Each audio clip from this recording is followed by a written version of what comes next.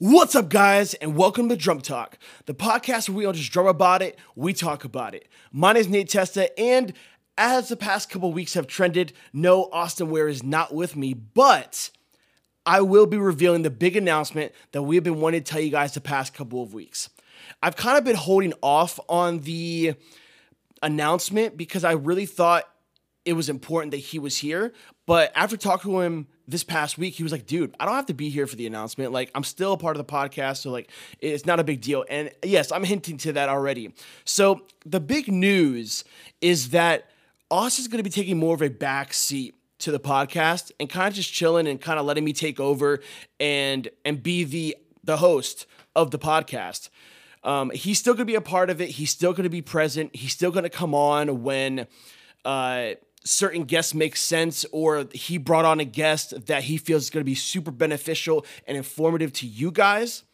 But outside of that, I'm kind of going to be bringing on the guests that I feel are going to be super helpful. And if he's able to come in and we can tag team it, he can do so. But I felt it was kind of important to give you guys the storyline of like how this podcast really came to be and what Austin's reasoning to even help me start this podcast was. And so this kind of idea started in 2019 when me and him both started on TikTok. And almost weekly, we would have conversations about TikTok algorithms, Instagram, what was going on in the drumming community, how honestly people should have jumped on to TikTok earlier, the new people that were popping up on TikTok. There were so many things that we would talk about on a weekly basis, diving through the algorithm of TikTok, even Instagram, just different stuff, whether it be drumming, whatever the case was. We were literally either on the phone or texting like almost every week or every other week. And there were a lot of situations and times where Austin was like, dude, are you pressing play right now? This is really, really good stuff. And he was right. Like a lot of the stuff we talked about on those earlier just calls and chatting about stuff were really, really good. And I think would have been really beneficial. I think we can definitely bring a lot of those ideas back to be able to give to you guys since we do have the podcast now. And so that kind of turned into almost a year of me kind of thinking, because this was like early 2019, 2020 rolls around. And it's something I was already thinking about, but I always felt like I needed a co-host to do it with me, just because there's always a great vibe when you have two people talking. I'd hate the idea of somebody just listening to me talk for like 15 minutes. Obviously, you guys have enjoyed that over the past couple of weeks, but at first I was like, man, it just seems weird. I've always had bad experiences listening to podcasts where people are kind of just by themselves and it's very monotone and it's very boring. And like, it's happened sometimes like that. And so I was like, man, I would love to have a co-host. We can vibe off each other. We can bounce ideas off each other. We can clash if we need to. And so I had like talked to a couple people, and then honestly, like we came back to Austin and Austin was like, dude, let's do it. Like I'm ready to go. And I was also very scared about this as well, and kind of just backtracking just a little bit. I was scared about doing it because I feel like I didn't have the right equipment to do it. And I was separating the idea of there's a process with content, there wasn't a process with podcasting. I felt like a podcast had to be perfect. It had to sound awesome. And in reality, that's not how everything starts. Like there are situations where things do like start really great. But a lot of the times I've heard podcasts where people record stuff on their phone, upload it because, Anchor is awesome and you can just literally do that off of your phone. And that's it. They don't have a mic. They don't have an interface. They don't have any of these, what we would call professional audio things or tools or technology. They just have their phone. And I was holding podcasting up to such a higher level than my actual content at the time was, because I was like, oh man, it's a process with content. You gotta dig, you gotta work, you gotta do it. And it's the same exact thing with podcasting. You have to be willing to use with what you have. And me and Austin have talked about that in episodes 1 and 2 of really just working with what you have. And so what I had was a really crappy PC. I forget what it was, but it was a PC. I had a Zoom Q2M, which I still use on occasion. And that's what I had. I would plug it in, and I used which we still use now, called Zencastr, which is like a website you can it's basically like an online interface, essentially. Records your best audio and the other person you have on's best audio. It's really great. And so I had that. I was ready to go. And so after that, we kind of proceeded to really brainstorm, like, what would be the first couple of podcasts? When should we launch it? All that stuff. And I was getting really excited. And so what we would do is, kind of the process behind that is, we would record a podcast. On Zencastr, you can download the WAV files. So I would download my WAV file and then send it to Austin, and Austin would mix down the podcast, send it back to me. I would post it onto Anchor. And so we did that for a couple of episodes. And then in November, I got all my recording equipment. Hard work does pay off. You get all your recording equipment, and I was really pumped about that. And so I got all that, and then there has been a couple of weeks where, like, Austin just gets swamped. There's so many things happening with if you guys follow his page, it's crazy. When you have 7 million followers, you have a lot of people emailing you and all these different crazy things. Editing a podcast is probably not like on your top priority to-do list. And so there was a couple weeks where then I took over and like started editing the podcast. And I actually really enjoyed it. I enjoyed the process. I enjoyed listening back to the podcast, reliving some of those memories or funny moments or difficult, like, clashing moments where me and him would go back and forth. Especially when we started to have people on the podcast. That was awesome. Like, yeah, Braden was awesome. Cooper was awesome. I just had Kenny Sherritts on recently. So yeah, it was so cool to kind of live back some of those moments, or relive some of those moments. And so I really started to enjoy it. And I told Austin that. I was like, dude, I actually really enjoy doing editing a podcast. I don't mind taking it over. It's not that much. I don't have to worry about it too much. It takes me like an hour or so in the evening. I'm just chilling. I'll just re-listen to the podcast, edit something if I need to, and then like I hit it up write the show notes, and I send it over to Anchor, and we're good to go. He's like, dude, that's great. And so I did that actually for a couple of weeks.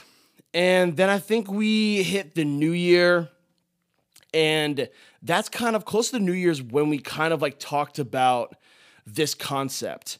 And so how we're going to be moving forward with everything about the podcast is, you're mostly going to hear me a lot of the time. And we'll have guests come on. Austin will still be part of the podcast, and he will come on whenever he links up with somebody that he thinks is going to be really good benefit to you guys, and to hear their story, to hear about them.